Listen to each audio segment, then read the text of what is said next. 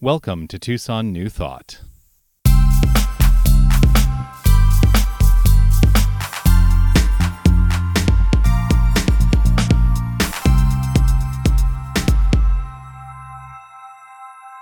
Yesterday there was a committee meeting for the center, and in the morning I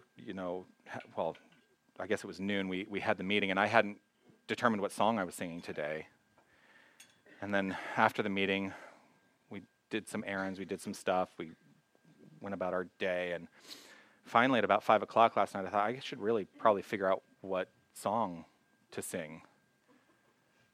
And started working, I have so much music. I started looking through all the music, and nothing really felt appropriate, and nothing felt appropriate, and nothing felt appropriate, and nothing felt appropriate. And I came to this song, and I thought, oh, that would be nice, but then I have to track that all out, and I have never, so set that aside, and I kept looking, and nothing felt appropriate, but I kept coming back to this, and I kept coming back to this, and I thought, well, clearly, there's something in my mind that is attracting this song to me for the purposes of this experience today. And I started tracking it all out. I'd create these music tracks to sing to on my own, because this is not a song that you can just go on iTunes and buy a karaoke track. So you have to create it. And as I was working through it, I then started thinking about that experience at the Rillito River and really saying, am I working with or against the current? The thing about the stone that is the metaphor for us is that when we're in the flow, when we're in the current, to be awash with this divine nature, to be awash with love, smooths out the rough edges that we all have. And that's the journey of life. That's the journey of life.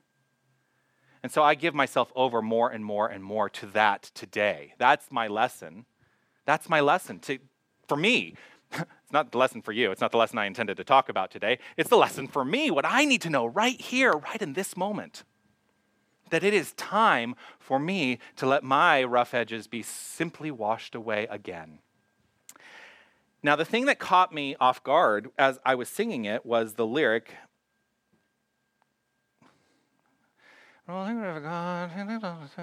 it's change takes time. That caught me today. And I've sung this song a million times. That caught me today because I had this thought in my mind at that moment of, but does it really? Does change take time? We teach in this philosophy that healing is an instantaneous process, that it happens the minute we have aligned our mind with spiritual truth. This is what we teach, that healing is instantaneous. The demonstration is instantaneous. What it looks like in the world of form is demonstrated perfectly, instantaneously when we are at that point in mind. So what takes time? Oh, the process of getting my own mind to that place. That's what takes time. I'm not 50 yet.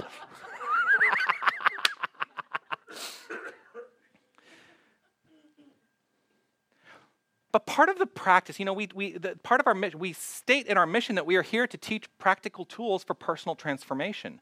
Those tools, when we embody those tools, that's the time we are taking to get to the point where we've shifted our minds to such a degree that it begins to become habit, this new way of living. And that's what we're all seeking, I believe.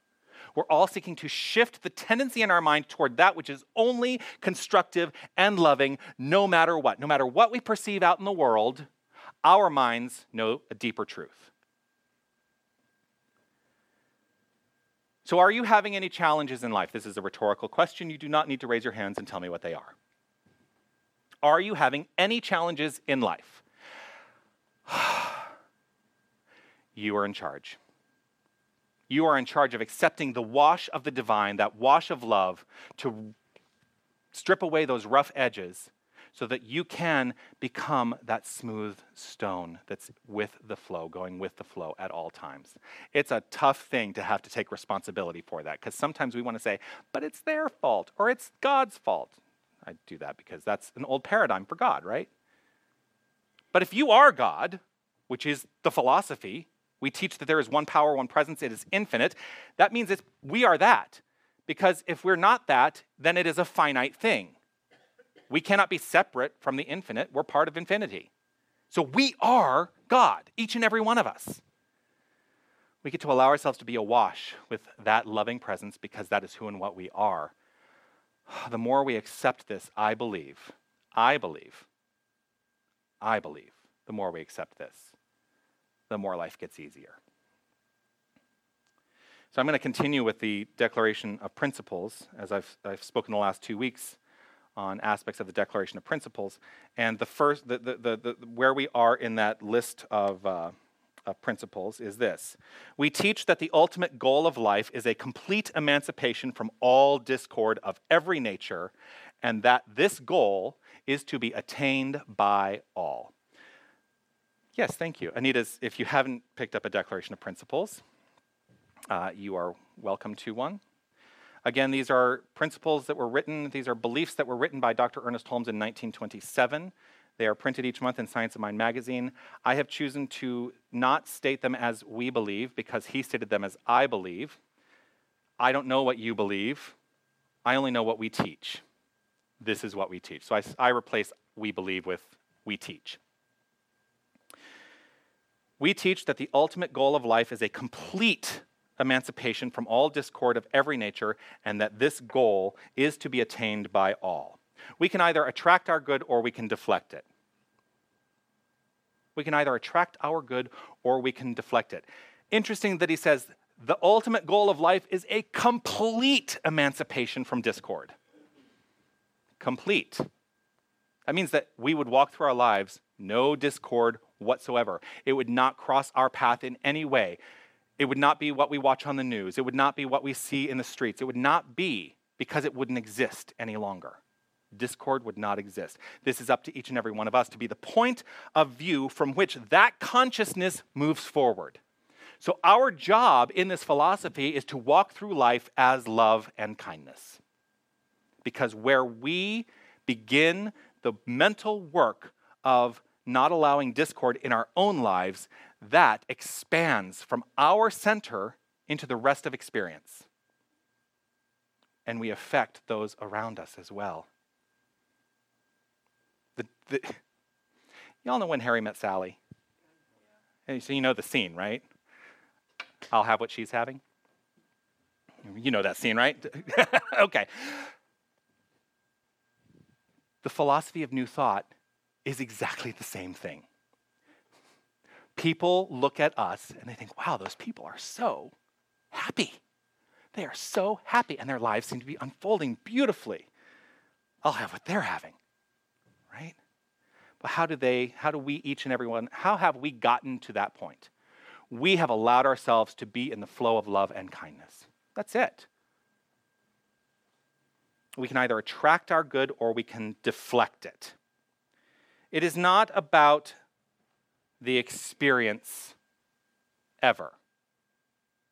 The flow of life is not about the experience. It is about our conscious relationship to the experiences of life. So I can look at the news, and I do, much to my husband's chagrin. He hates politics, and I'm a political junkie. I watch the news all the time. And I listen, and I know what's going on, and I hear, and I hear, and I hear, and I hear, and I hear. And there are days when I say, I need to just let it all go. Which is good, because then I can let it go and step away from it and know that I am love and kindness embodied, no matter what. Because I am not subject to what I see in the news. I am the receiver of the information that knows that I can do something about what I see in the news. And what I do about that is done first and foremost in my mind, in consciousness. So my conscious relationship to the experience of what I see happening in the political world is to be loving kindness no matter what, and act accordingly, and then take the action steps that flow from that point of view. And you'll note I'm being very careful not to say that I'm on one side of the equation or the other. It doesn't even matter. Whatever side of the equation you are on, if you are led by loving kindness, then the flow of life must flow forth perfectly in alignment with your good and for the good of every single person around you. Because I believe if we are in loving kindness, we can do no harm to others. That's what I believe. For complete emancipation, there must be self-awareness. So here's my question. Who do you think you are? Now, I say every week, you are God. I say it every week. But do you believe it? Who do you think you are? Who do you think you are? Whoever you think you are, that is who you are. It's as simple as that.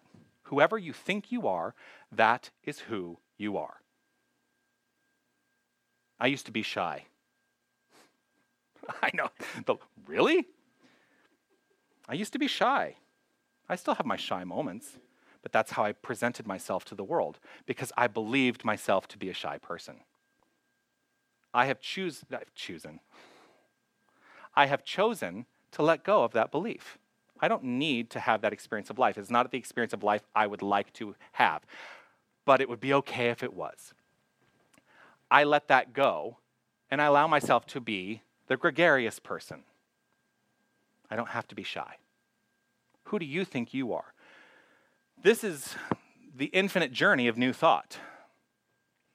It is a constant uncovering of who we think we are and a constant uncovering of who we think we are because here's the thing.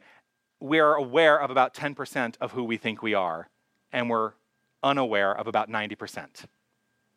And so the pulling up to the surface, what is in that 90% is the work of new thought. It is the work of spiritual practice so that as we are illuminated, as we come into that deeper understanding of who we are, we get to then take action through the power of decision to do something about what we find.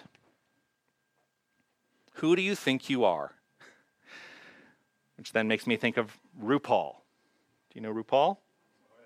RuPaul is a drag queen, very famous drag queen. And RuPaul has a song, Who Do You Think You Are? We're all born naked and the rest is drag. That's a spiritual truth. It is a spiritual truth. Every decision we make is some form of drag that we are putting upon ourselves in terms of how we are going to be in this plane of action. All of it's drag. Doesn't have to be different gender expression, but this is drag. What I'm wearing today is drag. I don't know why drag is becoming such an important thing for me right now. We're all born naked. The rest is drag. That's a great spiritual lesson. We teach, this is probably the eighth point on your list. We teach the unity of all life and that the highest God and the innermost God is one God.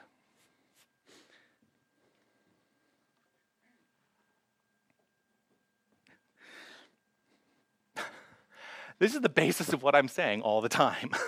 I mean, there's a part of me that's like, we are God. That's what he's saying. We are God. I don't feel like there's anything more I need to say there because I say it every single week. I don't need to harp on it. So let's go to the 9th point. We teach that God is personal to all who feel this indwelling presence. We teach that God is personal to all who feel this indwelling presence. Bless you. It takes a lot of guts to stand up and be yourself. I think that's why I'm attracted to the spiritual words of people like RuPaul, because it takes a lot of guts to be who you are in this world. It doesn't matter what your expression is. To just be you takes guts. We spend a lot of time trying to hide. Something to just think about today. It doesn't matter who you are. It doesn't matter your race, color, ethnicity, sexual orientation, disability, sex, gender identity, expression, or national origin. None of that matters. That's all drag. What I want you to know is that in this place, wherever we end up physically, in this community, you have a place where you belong. Because I walk through life with loving kindness. That is my choice. And so I look upon every single person I encounter with loving kindness. That is my practice. As I look upon people with loving kindness, I recognize and see only the face of God. That is all I see. So whatever way you've chosen to be today, I know one inherent truth about you, and that is you are God. In this place, you are honored and cherished, and this is important to me. God is personal to all who feel this indwelling presence. So here's my question. What do you feel about God? What is your relationship to that infinite power that you are? Are you walking through life knowing that wherever you go, you belong? Because you do. Because if you didn't, you wouldn't be there. If you didn't belong, you wouldn't be here. That's the nature of creation. You cannot create from nothing. You must create from a consciousness that is loving and says, yes, that's what we teach. Now, I've got a little caveat to this. A little caveat. And the caveat is this. I am not promising that there will not be times where being you won't be easy. I will never promise that. You get to decide how easy it is for you. There may be times where it's not easy. I still have times where it's not easy to remember who I am, but I work at it every single day. In those times, here's the reminder. God is personal to all who feel this indwelling presence. God is personal. There is no expression of God greater or better than any other. There is no one of us who is closer to God, although we've been taught that there are people who are closer to God through whatever it is. You cannot be closer to that which you are, because that which you are, you cannot be closer to God right now in the same way that you cannot be closer to your own skin. You can't. It takes guts to say that you have a belief in something greater than the self, and that greater thing is who and what you are. I think so. I'm in the LGBTQA plus. I'm in that community. That's part of the way that I identify and express. I talk about my husband, which, frankly, 20 years ago, that would have been a greater challenge as a minister. I wasn't a minister 20 years ago. But that would have been a greater challenge than it is today. Today, I am free and open to express, and I do so because it's no big deal. It takes guts to stand firm in your own truth and to say that you have a belief in something greater than yourself. Whatever you are going through, it is right. Oh, gosh, nobody wants to hear that. Nobody wants to hear that, because then we look to the things that don't feel so right. We look to those things. But what about everything else? We don't pay much attention to what we perceive as going right. We tend to look at the things that we don't feel are going right. It takes guts to look at those things and say, this is right, and I know that there's something I can do about it. It takes guts to call that greater thing than the self, God or spirit or divine creative energy. It takes guts to put it out there and then claim a personal relationship to it because you are it. Spirituality is not for the faint of heart. It's not. It's easy to walk through life without feeling a connection to something else. It takes guts to walk through life, knowing that you are connected. One of the complaints we get in this philosophy, and we do get complaints about this philosophy, the way we teach this philosophy, the New Thought paradigm, the religious science branch, my personal expression of it, and my training. One of the complaints we get about this philosophy is that it is cold and impersonal.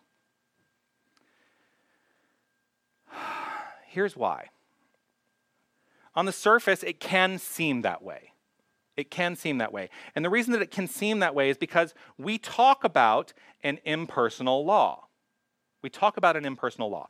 Yes, the law The law is no respecter of persons. It works exactly the same no matter what. It is constantly creative. That's all it does. And we talk about how we utilize the law because we're religious scientists or we're new thought practitioners, whomever we are. We utilize the law for our own purposes, and that can seem really cold and distant because we're going to use it specifically, scientifically. What people tend to forget, I believe, is that, yes, the law is no respecter of persons, but there is nothing more personal than love. And love and law are two sides of the same coin. Ernest Holmes says, love points the way, the law makes the way possible. So that indwelling presence that we each of us share is simply the presence of love. That's it. That's how we make this personal. This infinite truth is personal. Love is personal to all who feel this indwelling presence. If we move to anything other than love, we have stepped away from the presence. So how can we be more loving today? Infinite truth is personal. That's the talk title, by the way. It, capital I, capital T, is personal. Infinite truth is personal. Do you know who Graham Moore is? No, you probably don't. Graham Moore won an Oscar in 2014 for writing the adapted screenplay for The Imitation Game. That movie, the story is about Alan Turing. He was a British mathematician, a computer scientist. He cracked the Enigma code in World War II, and he was gay. And so part of the play of the story was his struggle with that in the 40s. He ultimately took his life. He took his own life in the 50s after he first of all cracked the Enigma code and helped bring the end of World War II around, and then he was convicted for the crime of being gay, which was still a crime at that time. So Graham Moore wrote this screenplay, and when he was accepting his Oscar, he said this: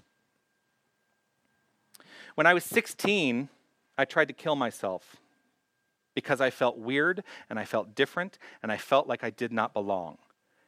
And now I'm standing here. And so I would like for this moment to be for that kid out there who feels like she's weird or she's different or she doesn't fit anywhere. Yes, you do.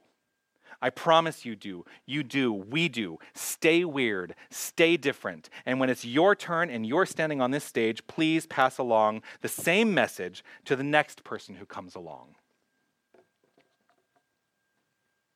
Powerful words. The crowd went crazy. The crowd went crazy. The internet exploded. And there was an interesting phenomenon that happened. Everyone assumed that Graham Moore was gay. And he's not. What he was saying was a spiritual truth, that we must be willing to step forth no matter what and be exactly who we are. It's a lesson in how assumptions can be made so quickly. It is a lesson about how we can so quickly see someone as an other, rather than recognizing and know the inherent truth that they are the presence and power of love and kindness. What is our go-to? None of us is an other. Not a single one of us. We are all one. We are all the embodiment and expression of infinite truth. Infinite truth is personal to all who feel this indwelling presence. So in what way will you today step forth and make it more personal for you if you choose to do so? Because again, I can only provide what we teach. I can't tell you what to believe.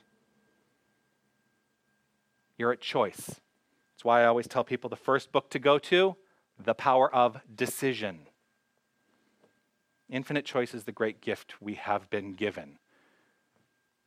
Let us live from that point of view. Our personal expression of God as God is just that. It is ours. So who do you show up as today? Who do you show up as in this moment? Are you someone laden with fear?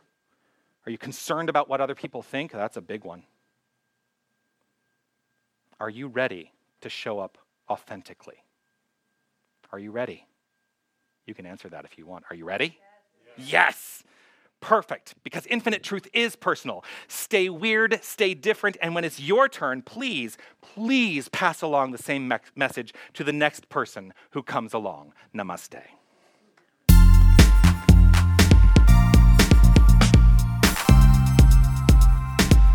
Thank you for listening. Visit TucsonNewThought.org for updates on everything that's happening at the center. And follow us on Facebook and Instagram by searching Tucson New Thought. Namaste.